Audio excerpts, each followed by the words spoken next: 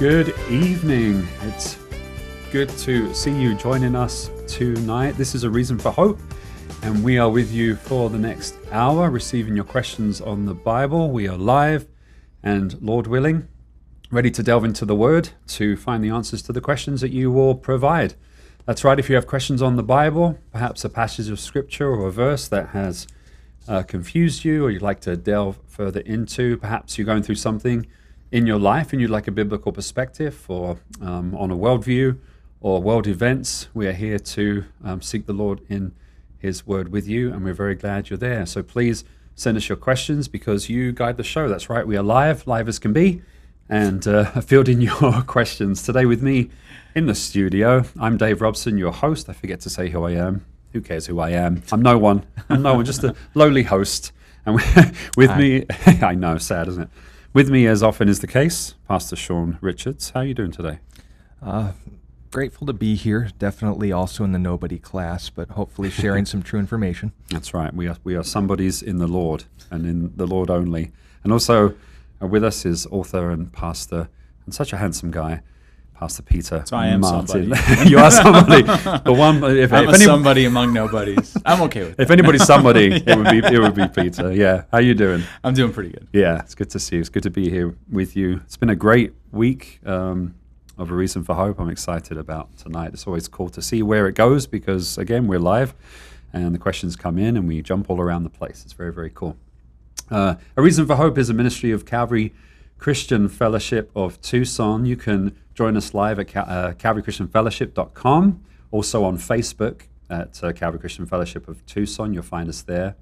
We have an app. If you go to your app store on your mobile device, so it's for Calvary Christian Fellowship, you will find an app where you can watch us there as you move around your world and your life. Also on Roku and Apple TV, should you want to put us up on your big screen. Why wouldn't you? Gather around with the kids and the pets and join us that way. We would love that. On YouTube, we're at A Reason for Hope. That's the name of the channel there, A Reason for Hope. You can also email us your questions at questionsforhope@gmail.com. That's questionsforhope, all spelled out, at gmail.com. If you're listening to us on the radio, you are listening to a pre-recorded show, usually our last show that we did. But do email us your questions and we'll endeavor to get to those on our next show. And then consider, when you're not on your drive time, joining us on one of the live platforms, so you can send us your questions live. And I personally will be fielding those questions as they come in. And as time allows, we will try to get to all of those questions. So that being said, Peter, would you like to? He just sits there smiling at me, trying to throw me off. Would you like to pray as we go into the show? I would like to pray. Well, then you do that. I will do it. Father, we love you so much. We're grateful for you. We do pray that this time would be dedicated to your word and truth, and that all those listening would be blessed by you, Lord. I pray that me and Sean would be able to speak in a way that honors you. And in your name, amen. That is true. So it is Thursday, and you know what that means. After being with you for a week and a half, I know what that means. It's Rhetoric Thursday. Can you explain what that is and what you guys have on your heart for today? Yeah, Rhetoric is basically a series of lessons we're equipping you all to do, not only giving a reason for the hope that is within you, but also to equip you in doing that effectively. Rhetoric is referring to communication or public speaking, and of course, doing so properly. We've gone through topics like effective listening and the sort of topics to pounce on when you are talking to or at somebody and knowing the difference. And of course, the sort of mistakes that we or others, but more specifically we, can make when getting our thoughts together and how to avoid them. Oftentimes, and as the topic is going to be today, it's simple mistakes, oftentimes just getting things in the wrong order in the way that we present them, and misunderstandings ensuing. And of course, since we have two separate brains and any two or more people speaking, we want to make sure that those are in a line as much as possible when communication is taking place. So in Rhetoric today, we're going to be discussing what's called the no true Scotsman fallacy. The mistake that people make in saying, and this would be an example of it, that no true fill in the blank would do that or feel this way. It would be demonizing someone or alienating someone from relevance on the basis of them not being good enough or not fitting a definition, which we're explaining here today, they haven't actually defined. So, when it comes to the no true Scotsman fallacy, of course, at face value, it sounds strange, but it's a lot easier to make than most people realize, isn't it? Yeah, absolutely. So that obscure sounding name that Sean just gave you, it actually comes from a little bit of an anecdote that people use to describe this fallacy. Because as you've noticed when if you've been going through the fallacies with me and Sean, a lot of them have a lot of obscure Latin names. So a couple of these, they just, instead of using the obscure Latin name, they use a more easy to understand kind of limerick that helps you understand what the fallacy actually is. So the anecdote in this case goes like this. Angus declares that Scotsmen do not put sugar on their porridge, to which Lachlan points out that he is a Scotsman and he puts sugar on his porridge. Furious, like a true Scot, Angus yells that no true Scotsman sugars his porridge. So this is where you make a wide generality about something, and then someone gives you a counterpoint, and you ignore it by saying, as Sean did, well, no true person would do this. So the reason why I brought this one up this week is because, and this has been going on for years, me and Sean talk a lot about a guy named Walt Heyer on the show. Someone who, do you have his book on the it's table? in our dresser over there. Oh, okay. Well, yeah. But Walt Heyer's a guy who actually was convinced that he was trans female. So he was a male. He was convinced that he actually was a female. He went through the surgeries, became a female, and eventually he actually detransitioned, became a male again. And there's actually increasing amounts of people that have gone through the transition process and have been convinced that they did the wrong thing and they've had to go back.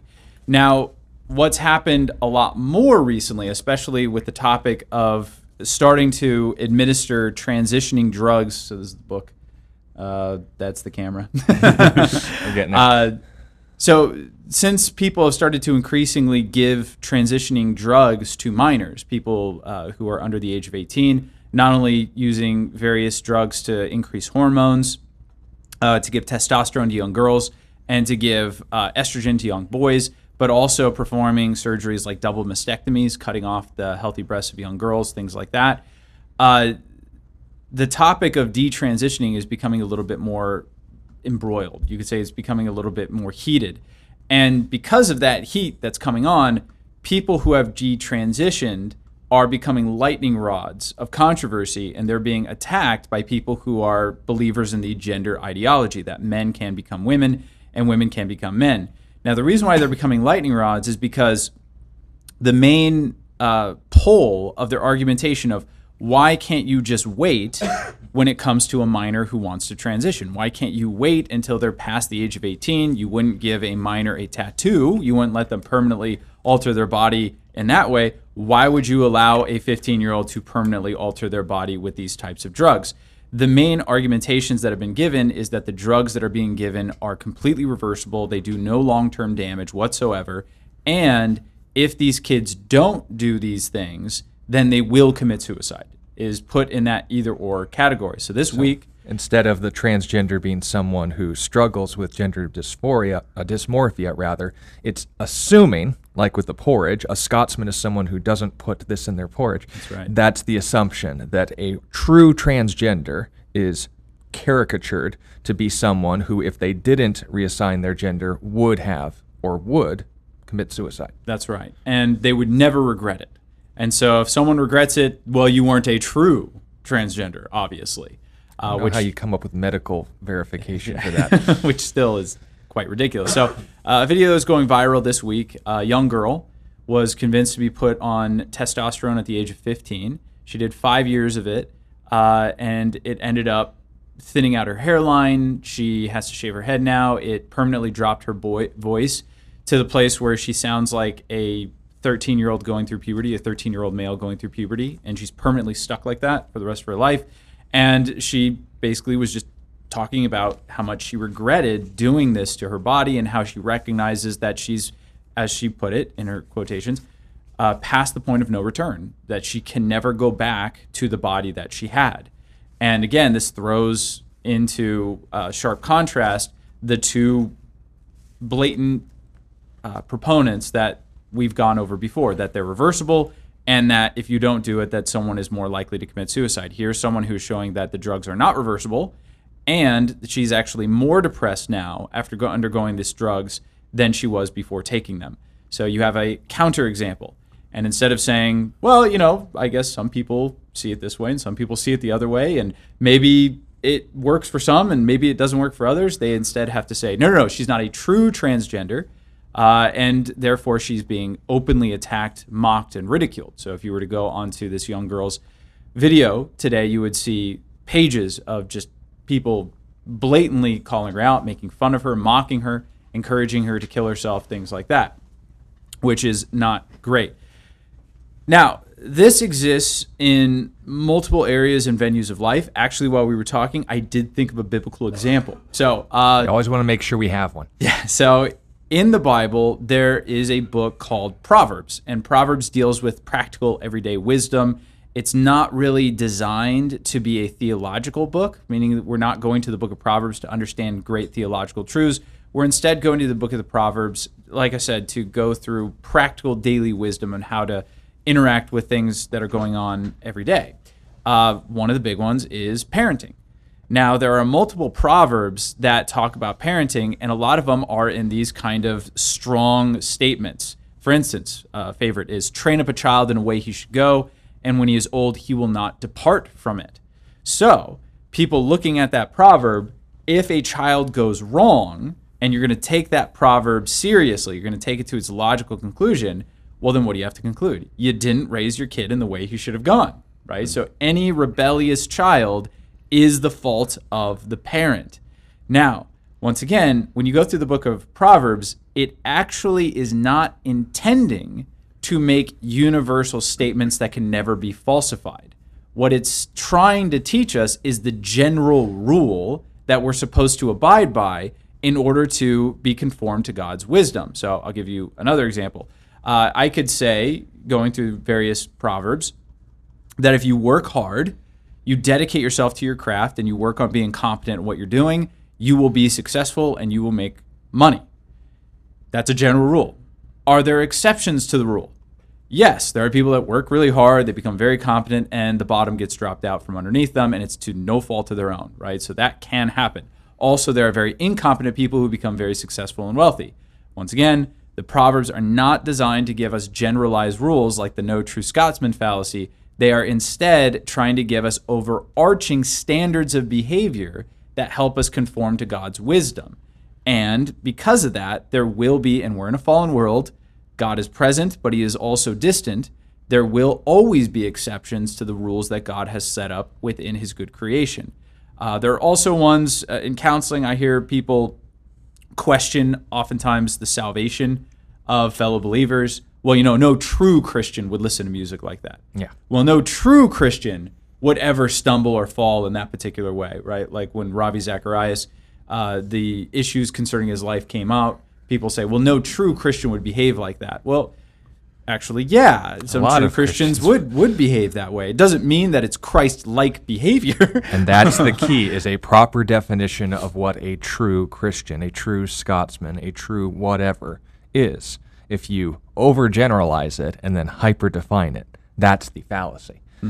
Absolutely. And I'll just give one more, and then we'll talk about how to avoid this, because it is easy to avoid. It's easy to fall into, but it's also easy to avoid. And then also how to address it when someone does it to you. I have noticed in Christian apologetics sometimes, I've heard people misappropriate various arguments for the existence of God. The big one would be the moral argument. So I have heard Christians say, well, you can't be an atheist and be moral. No, that's not the Which is not the moral argument, right? The moral argument is you have no philosophical grounding for objective morality outside of God. It doesn't suggest that you can't be moral and be an atheist. And so when someone says, well, here's an atheist who's moral, well, they're not a true atheist then. They're not living in their atheism correctly. Because the assumption is an atheist in this fallacy is defined as someone who's immoral. Right. Is that a proper definition of an atheist? No. Even we would say no. No, absolutely. So, Sean, how do you avoid making this mistake, and how do you address it when it's made towards you? No words. in more than 2 words, it is define your terms properly. And the best way to do this is either to ask questions. Maybe if the audience that you're speaking with is present and can represent themselves, you can clarify those terms. But say if you're speaking for yourself as a Christian, the no true Christian fallacy is broken once you can properly define what a Christian is. And in 1 Corinthians 11 and verse 1, I think we're given the most straightforward example in history. Paul, speaking to the church in Corinth, says, "Imitate me as I imitate Christ. I am only an example to you insofar as my character is modeling Christ." Now note, did Christ watch R-rated movies? Well, he didn't watch any movies, so the question is an application of heart, not in conduct. Is the character of Christ someone who never sinned? Yes, but then you have to make sure you're specific in saying, so we're supposed to be sinless, and if you sin, you're not Christ-like. That would be a bad definition. Otherwise, no one could be Christian. And that's when the definition coming from Christ himself said, this is how you will know that you are my disciples, that you have love for one another, the kind of love that he modeled for us, that we share common truth statements like the non-negotiables that we discuss and what makes or breaks you as a Christian. These are the sort of things you have to take into consideration. And notice, you have to think about this a little bit. Yeah. What makes a true Christian? What makes a true gender dysmorphic struggle person, whatever?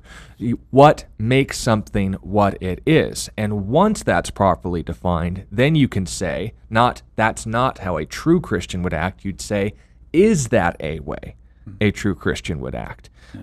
2 words, but what a difference it makes in not only avoiding assumptions, but also misrepresentations. And like a lot of these fallacies, it takes a lot of humility to be able to, so if you make this fallacy, which is easy, it's easy to overgeneralize, it's easy to miscategorize things.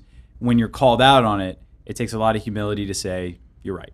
That was an overgeneralization, or I was hasty with my words, I wasn't very clear, I'm sorry. Let me make myself more clear in the way that I'm communicating, right? That takes a lot of humility. Now, if you're dealing with someone in an argument, right, a debate, a discussion about a issue, whether it's on Christianity or whatnot, and they commit this fallacy, it's going to be very difficult to call them out on it because they've already doubled down.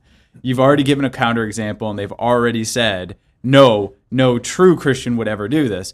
Well, then you could point out to them, as you said, Sean, you could follow up and say, well, what do you mean by a Christian? When you say no true Christian would do this, please define your terms. What is a Christian in your estimation? Something like that. You can try to ask in a soft, gentle way, right? A gentle answer turns away wrath. You could try in a gentle way to try to get the person to categorize themselves correctly so you can carry on the conversation. But you're already on shaky grounds when someone doubles down on a fallacy. So the odds of you being able to turn it around are low. That doesn't mean they're non-existent, but it means that they are low. And that means, as we've talked about before, know when to quit, right? Know when a argument is just not going to go anywhere, or the person is not open to dialoguing with you in truth. Yeah, so make sure that those are understood, not only what you're talking about, but a willingness to revisit that topic if it's missed. Otherwise, it doesn't make for good communication. That's what we want to avoid, and good communication is what we want to pursue. So what would be a good example of the true Scotsman? Well, imitate me as I imitate Christ. Am I someone who's being a model and a representation of Jesus Christ? And if someone says, well, no Christian would do that, that is a valid statement. Would Jesus have done that? And the answer is no. Then you can say, oh, I'm at fault, or they're at fault. But understand as well, if you reverse the argument, instead of defining what it means to be a Christian, arguing from an illustration, the true Christian, rather than a definition, that's when manipulation or mistakes happen. And we want to make sure we'll be addressing more about attributing motive here next week. But the key is just that. Know what something is, and then you can identify what it isn't in life. That's the simplest way to put it. Great. Good stuff. Thank you. We hope that helps you out, helps to equip you. We have questions coming in. Zachary, thank you for joining us. He shared a story about someone being healed from polio before there was vaccines. But the question is, does God still heal in miraculous ways? And also, is it a case of just having perfect faith and really believing, not having doubts, and then you'll be healed. And I remember one of the first churches I went to, it was kind of that kind of thinking, like, you just got to really cast the doubts out and just really believe. Right. And if you don't really believe, then you won't be healed. But if you do, then you will. And it was maddening, really, honestly. But that's the question from Zachary. Thank you for that question. Let me read 1 Corinthians 12. It says, "There are diversities of gifts, but the same Spirit. There are different ministries, but," notice this, "the same Lord. There are diversities of activities, but it is the same God who works all in all." Now notice these are all ongoing statements, not who used to. Now it goes on to list some of the ways. "The manifestation of the Spirit is given to each one for the profit of all. For to one is given word of wisdom through the Spirit," hopefully what's being demonstrated here, "to another word of knowledge through the same Spirit, to another faith by the same Spirit, to another gifts of healings by the same Spirit, to another working of miracles, to another discerning of spirits, to another different kinds of tongues, etc., etc." Now, there's two qualifiers here that both answer and avoid the mistake in your question. When we're talking about the issue of, does God still heal? Well, obviously there are examples of it where there is no explanation apart from divine intervention, but we don't want to jump on that, and we'll clarify that more in a moment. The second is, again, God is allowed to do what he wants. The question is it in line with his nature? And we test his nature through what he's revealed himself through his word as. So if that's then the case, what does his word tell us? People are given gifts, spiritual gifts, from the Holy Spirit. The God who heals can work through people as he wills. But understand that just like the gift of wisdom and teaching, administrations and tongues aren't for everybody, the same is true for healings. And if you say, well, I haven't been or I haven't witnessed or I haven't experienced a healing, that means that I have somehow a deficiency of faith. I have this lame immune system that I've been fearfully, wonderfully made to have, or I'm put and blessed in a nation where I have access to doctors and medical technology and so forth.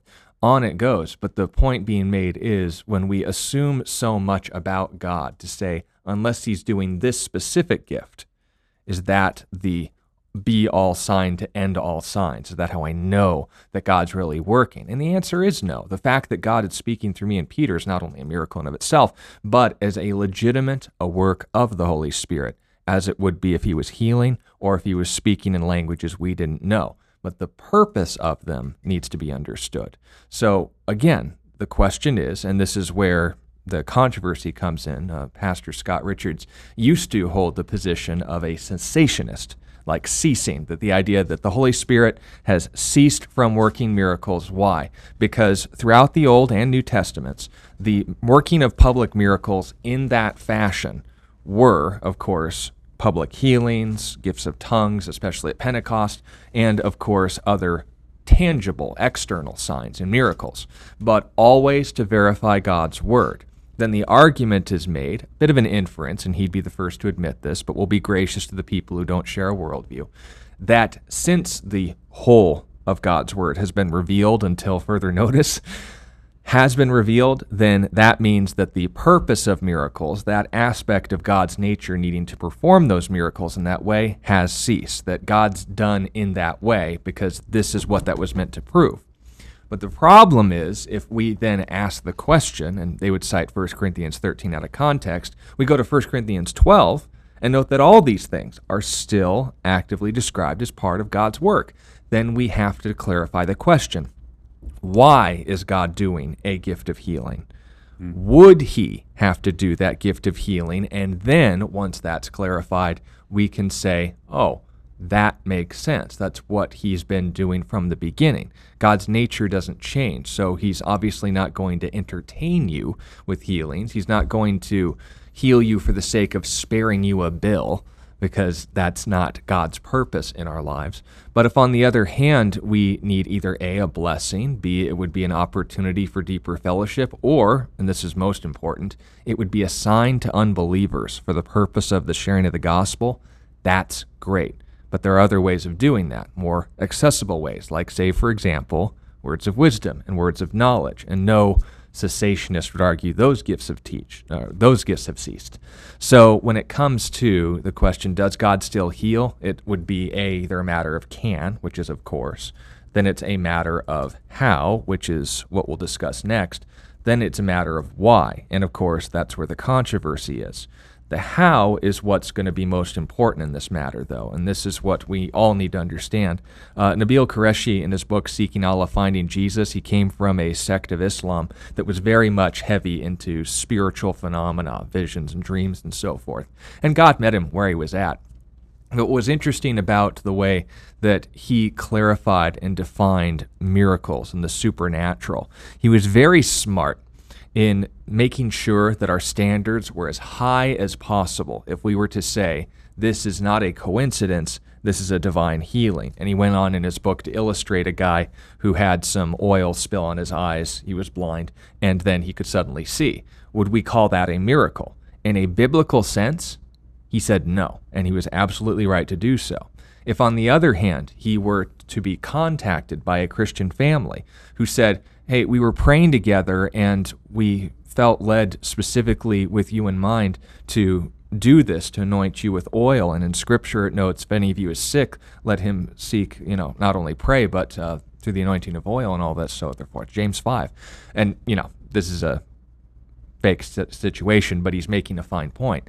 Then they were to anoint his eyes with oil. Then he was to be healed. There would be no question as to the source and the motive of this action, this healing. That would be an example of God healing, and no one, cessationist or otherwise, would limit God in saying he can't do those things. The question is, would he? And is it ultimately in line with what God does do miracles for, to verify his word? We see this all the time happening in areas where they don't necessarily have access to either A, the gospel, or B, medical technology, so there's no other explanations available to the skeptics in the village. They would see the miracle, just like in the Old Covenant and the New, and say, wow, God is really working here. There's no other way to explain this other than God did this.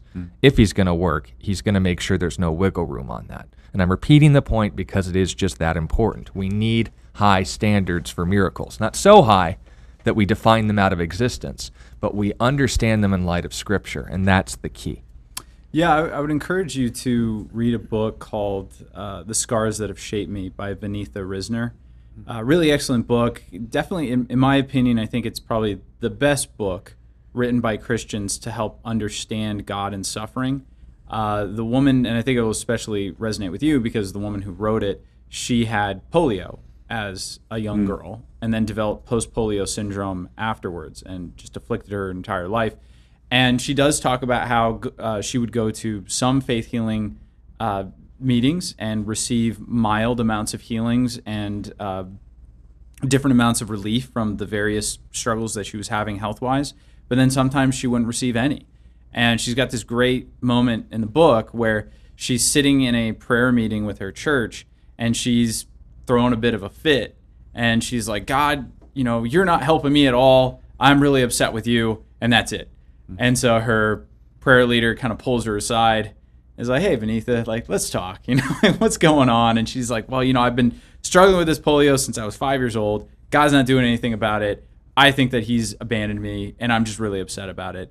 And her prayer leader said something very wise. He said, all Christians and all believers in God have always loved the deliverance ministries of the Holy Spirit, but they have always resented the sustaining ministry of the Holy Spirit. And she said the people of Israel all rejoiced when God delivered them from Egypt through the Red Sea, but they all complained about the manna, right? Because the Red Sea ministry, the Red Sea miracle was one that delivered them from their problems. The manna was something that sustained them within their problems. But it's no less a miracle, right? It's no less a miracle that God gives you the strength to endure a bad circumstance if he gives you the miraculous healing to deliver you from a circumstance. So I think it's a mistake that we as Christians, when we pray for miraculous healings, we think that God has said no to them, because oftentimes he doesn't say no. He might say no to what you asked, but he's never going to say no to giving you divine power to deal with your circumstances, right? So it is miraculous when someone can undergo severe amounts of physical harm and sickness and still worship and praise God. That's a miraculous event. That is a working of the Holy Spirit, and it is beautiful.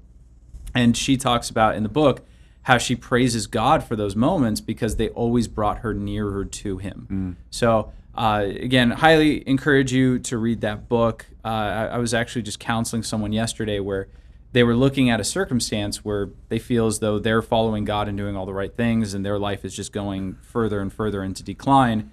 But someone that they are not very happy with seems to be going further away from God, and their life is prospering. And if you hold the belief that prosperity and healing come from faith and belief in God, then you have to conclude that somebody who is prospering must have this secret faith before God that we just can't see, even if they're doing all these outwardly terrible things, and I must just lack faith, and that's why my life is going down the toilet. Because no true faithful person would not be blessed. Would not be healed. And I did show this person, well, biblically, we don't see that. There's actually insinuations in, say, the book of Exodus, as well as Psalm 73, which is another beautiful psalm dealing with this issue pretty head on, that show us that oftentimes God will introduce suffering into somebody's life in order to get their attention to help correct their character, which is far more important to the Holy Spirit than giving you a physical benefit. And oftentimes God will actually prosper someone as a sign of punishment. A very good example of this would be the prodigal son. When he's prospering, he's moving further away from the Father, and it's not until the famine hits that he goes back to the Father.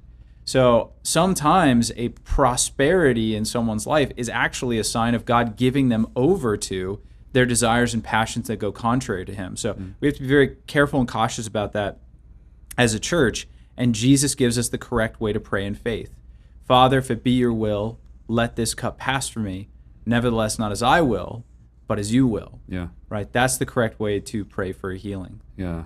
Wonderful. What was that book again? The Scars That Have Shaped Me. The Scars That Have Shaped Me. Yeah, because it was, Zachary's question was regarding polio, so it sounds like that would be a very relevant book indeed. And we talked about what you mentioned, was it last night or Monday night? I know it was with Pastor Scott, about that prospering. What is it to prosper, and exactly what you talked about. So if you want to check out the archive on YouTube, we kind of went into that a bit more as well. Thank you so much. I hope that helps you out, Zachary. Thank you for that question, a great question. A question from Johnny, which just scrolled away from me because someone else commented, which is a good problem to have. This is a simple but great question. Are you ready for this? What does it mean to love your neighbor as yourself? I guess a question could be, what does it mean to love ourselves? But what does it mean to love your neighbor as yourself? It seems like a simple question, but that's pretty profound. No, it's a really profound question. Yeah. It's actually, according to Jesus, it's only one of two questions that matter ultimately in life. Right. Yeah. So good luck, guys. Yeah. So praying for you. Yeah, I'll just give some of the background of it, and then I'll let you just add on whatever you feel is missing. So when Jesus is asked about what the greatest commandment is, he says to love the Lord your God with all your heart, soul, mind, and strength. And the second is like it, love your neighbor as yourself. On these two lay all the law and prophets. So everything you see ethically within the scriptures can be summed up in those two statements. If you are relating yourself correctly to God, you are saved and you have eternal reconciliation with Him. If you're orienting yourself correctly to your neighbor, then you are behaving in a way that is godly. You are acting in a Christ-like way, loving people in a way that perfects and shows and reveals God's perfect love and character to the world. So those two are the most important statements. There's a couple things that I need to point out about the way that he's communicating before we can get into the actual what it means. In our culture, we have this concept of self-love. And so some people read that and they say, oh, okay, so if I want to learn how to love people, I need to learn how to love myself. But that's not how Jesus orients the statement. He doesn't say, love the Lord your God with all your heart, soul, mind, and strength, love yourself and love your neighbor in reaction to that. He instead says, love your neighbor as yourself. In other words, he assumes that self-love is happening to a certain extent. Now, again, I'll explain the different ways that you can interpret that, but self-love, from a biblical point of view, is actually forbidden, right? It's something that is considered sinful. Now, it's not that God doesn't want us to have high self-esteem, it's that God doesn't want our self-esteem to come from self-affirmation. Self-affirmation is the sin of pride. It's narcissism looking inwardly and trying to validate self. What the Christian is trying to do is trying to be humble enough in order to allow God to validate us, right? So for his word to hold the most truth in the way that we conduct ourselves. So we allow God to both condemn us when we're doing wrong behavior, but also to exalt and forgive us through the sacrifice of Jesus. We need to allow God to do those things and not allow our own words to do those things. Paul, in the book of 1 Corinthians chapter 4, when he's being accused of misbehavior by the Corinthian church, which they did often, he essentially says, look, it's not a very big thing to me that you think I've done something wrong, but it's an even lesser thing that I don't think I've done anything wrong, for I know that God will judge me. What Paul is saying is, I don't believe I've done anything wrong, but it doesn't mean that I'm actually innocent. You think I have done something wrong, but it doesn't make me guilty.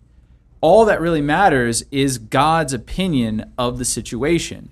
And so I need to be able to orient myself in submission to him and allow him to speak truth into what's going on in my life. That's the first and great commandment. That's where real, quote unquote, self-love comes from. It's not me loving myself. It's allowing God's opinion of me to carry the day. That's the whole point. Now, this is also very important because Jesus is giving us a very philosophically heavy way of understanding reality. If you want to understand reality, this is the direction that Jesus is giving us. First, understand your relationship to God, then understand your relationship to neighbor, and then you will understand your relationship to yourself. Our culture has completely flipped that on its head. They say, understand your relationship to yourself, affirm yourself, then you'll be able to love your neighbor, and then you might have some time to give God his due, right? That's kind of the perspective that our culture has. It's completely antithetical to what Jesus was teaching. Now, what does it mean to love my neighbor as myself? So there's a simple way of putting it, and that is whatever things that I would want to be done to me, I am seeking to do that for others. This is the golden rule, right? So we believe that the golden rule, it's pretty obvious that Jesus is just quoting this passage that is from Leviticus, love your neighbor as yourself, do unto others as you would have them do unto you. So the idea is when I'm thinking about how to behave towards others, I should be asking the question of not just from the Eastern way of thinking of I'm not going to do negative things that I wouldn't want done to me, right? That's Confucius. Don't do unto others the things that you wouldn't want them to do to you. Jesus is giving a positive affirmation because the Christian call is not simply to do no harm to others. The Christian call is to actively love others. So therefore, if I want to think about what would be loving behaviors towards other people, it helps me to think, what would be loving towards me, right? How would I want people to treat me in these situations? How would I want people to respond to me if I was communicating to them in this way? This also means that that's insufficient in and of itself because everybody is unique and different. If I want to be able to love my neighbor as myself, I must understand them as myself, right? So I tell this to married couples all the time, especially to men. The only command that we are given in 1 Peter 3, so in 1 Peter 3, Peter gives commands to women and men. He gives women 6 verses, he gives men 1 verse. The only real thing that Peter commands men to do is to dwell with their wives with understanding. And so whenever I hear a man say, well, I just don't get women. Well, that's like your one job. You don't have to get all women, but you got to get that woman. You got to get that woman. You got to understand why she's doing what she's doing. You need to be able to anticipate her needs. You need to be able to meet her with compassion and empathy. Now, she can meet you halfway and help you understand her, and that I think would be a godly behavior on her part. But ultimately, your command is to understand her in the same way that you understand your own needs, and therefore give to her what you would want, right? So that's another kind of broad way to understand it. So anything else you'd like to add to that? Yeah, it's basically modeling the character of God. We had a follow-up where Annie was making a clarification. If in the Old Testament, doesn't God reward positive behavior and punish bad behavior and so on and so forth? And that's because he was fulfilling the terms of the covenant they agreed to. Him keeping the promises that they both agreed to keep are different from his nature, which is, of course, to be love, that God is love, and by this we know love, that he laid down his life for us. So we also ought to lay down our lives for the brethren. This is the first epistle of John. So if we understand that's the model, we want to be like God, then to love your neighbor as yourself is to basically ask the old early 2000s, late 90s slogan, what would Jesus do? And that's the model, that if I see this person as made in the image and likeness of God and treat them accordingly, I owe to them and offer to them the same dignity, respect, and desire for general well-being that I have for myself. Now, before you say, well, I hate myself, therefore I can hate other people. No, you don't. If you hated yourself, then you wouldn't either A, be here, or B, you basically wouldn't fall into that trap of, oh, I'm so ugly, I hate myself. No, if you really hated yourself, you'd be glad you were ugly. The point being made is nonsensical, and we need to make sure that's grounded in fact. And once again, like, that does ignore the first part of the statement, which is love the Lord your God with all your heart, soul, mind, and strength. Let's say you really did hate yourself. Is that how God sees you? So at that point, you are still missing the main central command, which is to put God first and his word first, and then to allow that to inform your view of your neighbor and self. Which is the whole point. Just like anticipating the needs of your fellow man and ministering to them like God would, it's also understanding God and saying, does this honor him in the way I'm living my life? That would be the whole point. Great. Thank you so much. We hope that helps you out. Johnny, that question was from. Thank you for your question. A great question and very profound one, as we said. There was an off-air question about the Trinity and what the Trinity is like. Oh, boy. Which we can explain very easily, right, Sean? Go ahead. Neapolitan ice cream. It's everything you need to know about the Trinity and more. I like to get a scoop of all three flavors. Yeah, but then you'd have to ask, so is there only one essence or molecule of ice cream that constitutes all three flavors simultaneously and yet able to taste independently from one another? For those of you whose brain are melting out of your ears, that's to be expected. The Trinity is unlike anything in creation because it's the unique characteristics and attributes of the Creator. Now, I don't want to sound condescending. I'm being careful in how I'm phrasing this because, as a wise man once observed, any lengthy discussion on the Trinity inevitably descends into heresy because it's just beyond us. And that's the point. So when it comes to what the Trinity is like, there should be one and only one thing that comes out of your mouth after those words. It's like what the Bible describes, because that's where we got it from. If God's going to reveal himself to us, then we need to grasp the fact there are aspects of him we won't understand, but could at least comprehend, that we'll understand them here, but not fully in execution, just acknowledging that he's there, he's him, and we're us. We function as one being and one person. And again, there is ways of phrasing this. We're just trying to be simple so that everyone here understands the point we're trying to make. The point of emphasis is the Trinity is a term used to describe a doctrine that's defining four fundamental facts given to us in Scripture. The first is, according to the Bible, there is one and only one God. That of all the things in existence that could call itself the being with the most power, the pinnacle of power, the source and standard for right and wrong, absolute goodness, absolute justice, absolute all logically positive attributes, right? There is only one thing that could go by that title. We aren't pantheists. We're not meaning that we believe that everything is God. We're not, what would be the word, henotheists, meaning that there's lots of gods out there, but we just prefer the God of Israel. We are monotheists. Mono meaning in one, theos meaning God. Monotheism is the first term used to describe the Trinity, because if we believed in three gods, then we wouldn't need a word for it. We just say, oh yeah, the Father, Son, and Spirit, those are our gods. We wouldn't need a word to describe it. The first term is monotheism. The second is that when we say there is a God, there are things that only that God could truthfully say about itself, and not be lying. For example, being the creator of the universe. If something claimed to create the universe and it wasn't God, they'd either be God or they were lying. They'd either be telling the truth, in which case they did something only God can do, or they're not God and they're claiming something about God for themselves. That's the point. Other things, the judge of all the earth, the titles, for example, in the Old Testament, like the first and the last, Isaiah 44 and verse 6, I am the first, I am the last, besides me there is no God. Not a lot of wiggle room there. It's the sort of things that only God could truthfully say about himself. That's the second fact. There are things that only God can be. Only God can be. Now, the third fact of the Trinity and the reason why this doctrine exists isn't just that there is one God. It isn't just that there are things about God that are only true for him. Jews, Orthodox Jews, Muslims, and some forms of pagans would fully agree with those things, that there are things that make you a God, and there are things that make you a man, and there are things that make you a not God, right? So understand those points.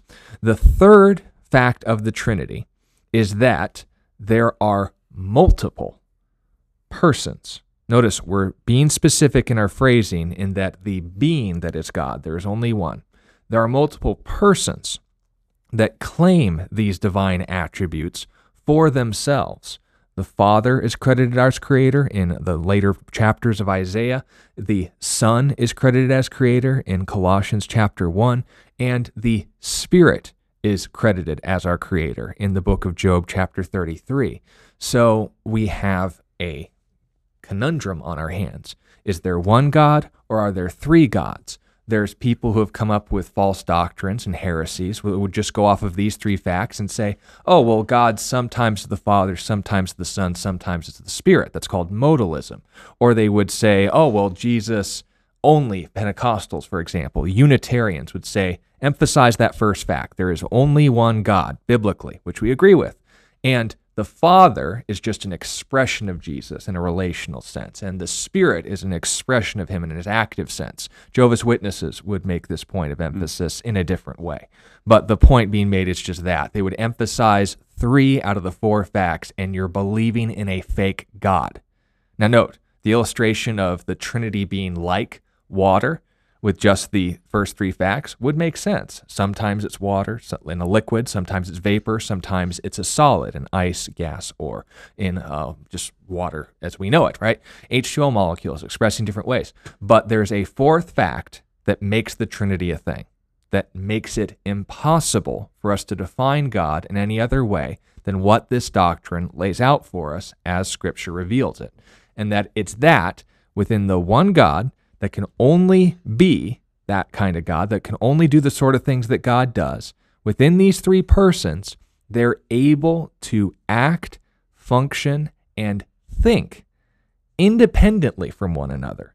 We read this in Isaiah chapter 48 and verse 16, where God speaking says, I'm not held in secret since time was, for then I was there, and now the Lord God and his Spirit have sent me. God says that God and his Spirit, which is somehow acting and sending God in authority over God. What's going on here? Likewise, in the Gospel of Mark, chapter 1 and verse 9, at Jesus' baptism, Jesus, who we believe is God, the Son, was baptized in the Jordan River. His location verified in time and space? Good. A voice comes from heaven saying, this is my beloved Son in whom I'm well pleased, and the Spirit descends upon him, not itself, him as a dove. Notice, the voice didn't come from the dove. The voice came from heaven. The Son's still in the water. And unless we believe that God is a really good puppeteer, we recognize this as interesting. Now, there's other passages, of course, that would be used to clarify this. There are many more unique divine attributes that we could go through that are all going to be important in your apologetic. I recommend you all do your research on this because it is not a negotiable issue. This is foundational, salvific, meaning referring to salvation, issue. If you deny proactively the Trinity, you're not a Christian. But if, on the other hand, you recognize these things as unique, then you're not going to be caught into the trap of, well, it's like a 4-leaf clover. They're all a plant in substance, but the leaves are unique. Again, what about the fact that there are only according to the Trinity. One leaf in this illustration. One thing that could be described as a plant in all of existence, that these leaves can act and function independently from one another, yet remain the one and only leaf, indivisible in its unique attribute as the clover. You see the problem. There's nothing we can compare this to in creation. So when you hear people say the Trinity is like an egg, or the Trinity is like water, or the Trinity is like anything, smack them upside the head, because that's heresy. That's false doctrine. It's a false and bad comparison, and it's leading people astray. And frankly, it's making Peter and I's jobs harder, because then we have to clean up the mess. So with all that being said, note the point of emphasis. The Trinity is not like anything. It's absolutely unique. The Trinity needs to be understood as it's defined, not how it's been summarized, not how it's been mischaracterized, not how it's been illustrated. The whole point is you can't. You're talking about the Creator and comparing him to creation. But that's also the point of emphasis. There are things in Scripture we use to define the Trinity. That's where the concept came from, and that's how we know that we aren't worshiping a fake God. It's not our speculation, it's his revelation. Because, note, in something this complicated and convoluted, if they were making this up, they could have come up with something a lot more simple to handle. If something can't fit in your head, it probably means it didn't come from there, and that's the whole point. Yeah, I usually give people a thought experiment to help kind of stretch their brains a little bit and understand why it's very difficult to articulate the being of God. So, we exist in 3 dimensions. If you were to communicate, let's say you're talking to an Atari game, those of you guys who are old enough to know what an Atari is, but a Super Nintendo. Why did you look at me when you said that?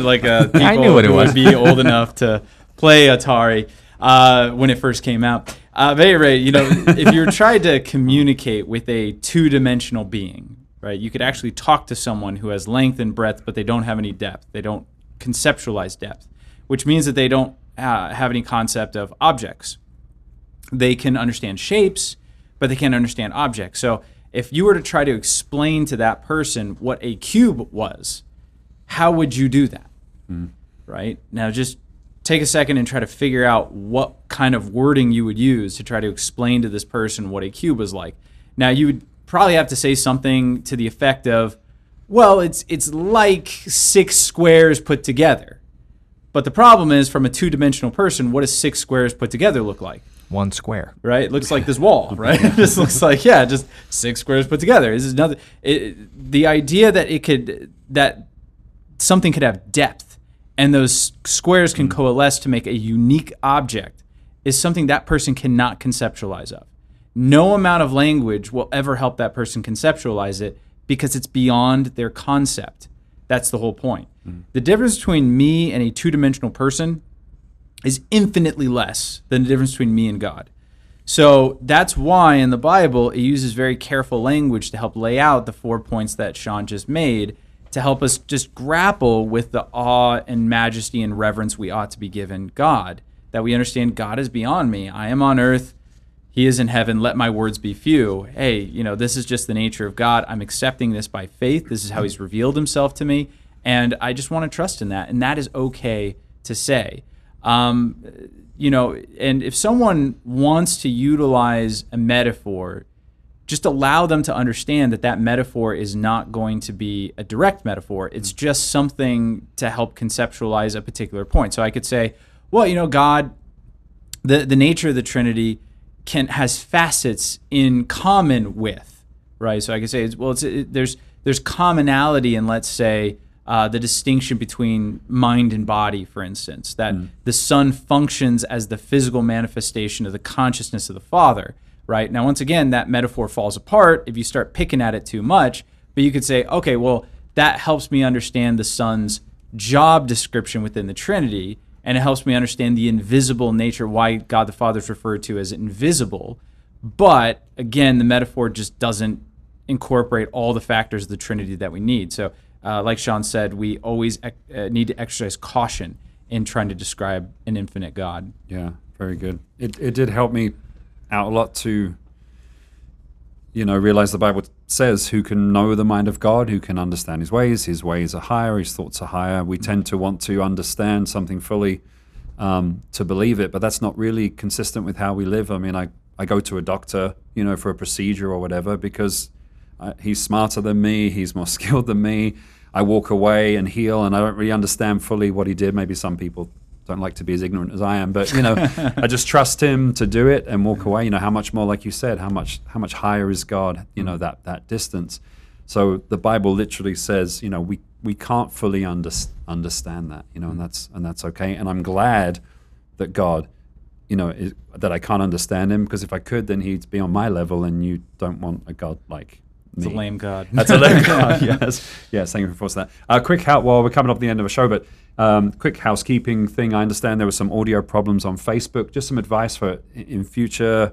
If you're having some issues on one platform, jump to another platform, because I understand on our website and YouTube there wasn't the audio issues. Sometimes there's a platform-specific problem. Tonight it seemed like on Facebook there were some audio issues, which sometimes aren't on our end. So just some advice: if you're having any kind of problem, maybe try another platform and see if you can find one that's clean. If it's a across the board thing, then we'll obviously be able to fix that. A quick question, very quick, from Johnny. How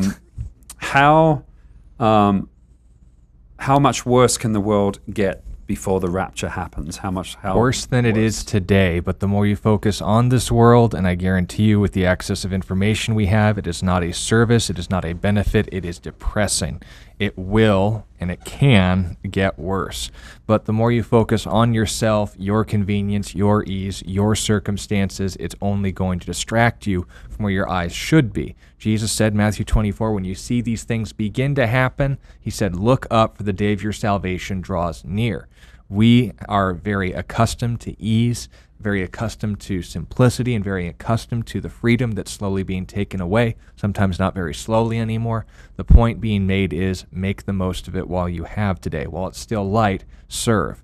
Note that God has gotten people through, his people through in particular, darker times than this point in history, and the church didn't collapse. Life was harder, but Jesus was still on the throne. Make sure that he's the focus, because that's the whole point of prophecy, to know God isn't surprised by any of these things, the world getting as worse as it was, and he still died for it. Make him your focus. Otherwise, again, it's just going to get sad. Wonderful. I hope that helps you out, Johnny. And you said one last question, but send as many questions as you want. Email us. We're so glad for your questions. Once again, our email is questionsforhope@gmail.com. Questions for Hope. You can email us when we're off air, and in our next show we will get to those. Thank you so much for joining us. Peter, Sean, thank you. Great hour. It went so quick. It seems to go quicker every time. God bless you all. We will see you next time on A Reason for Hope.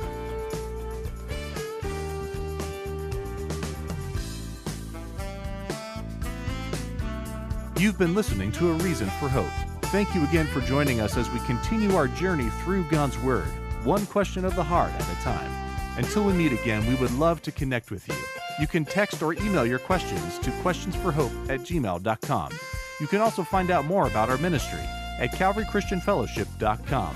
And be sure to join us next time on A Reason for Hope. A Reason for Hope is an outreach ministry of Calvary Christian Fellowship in Tucson, Arizona.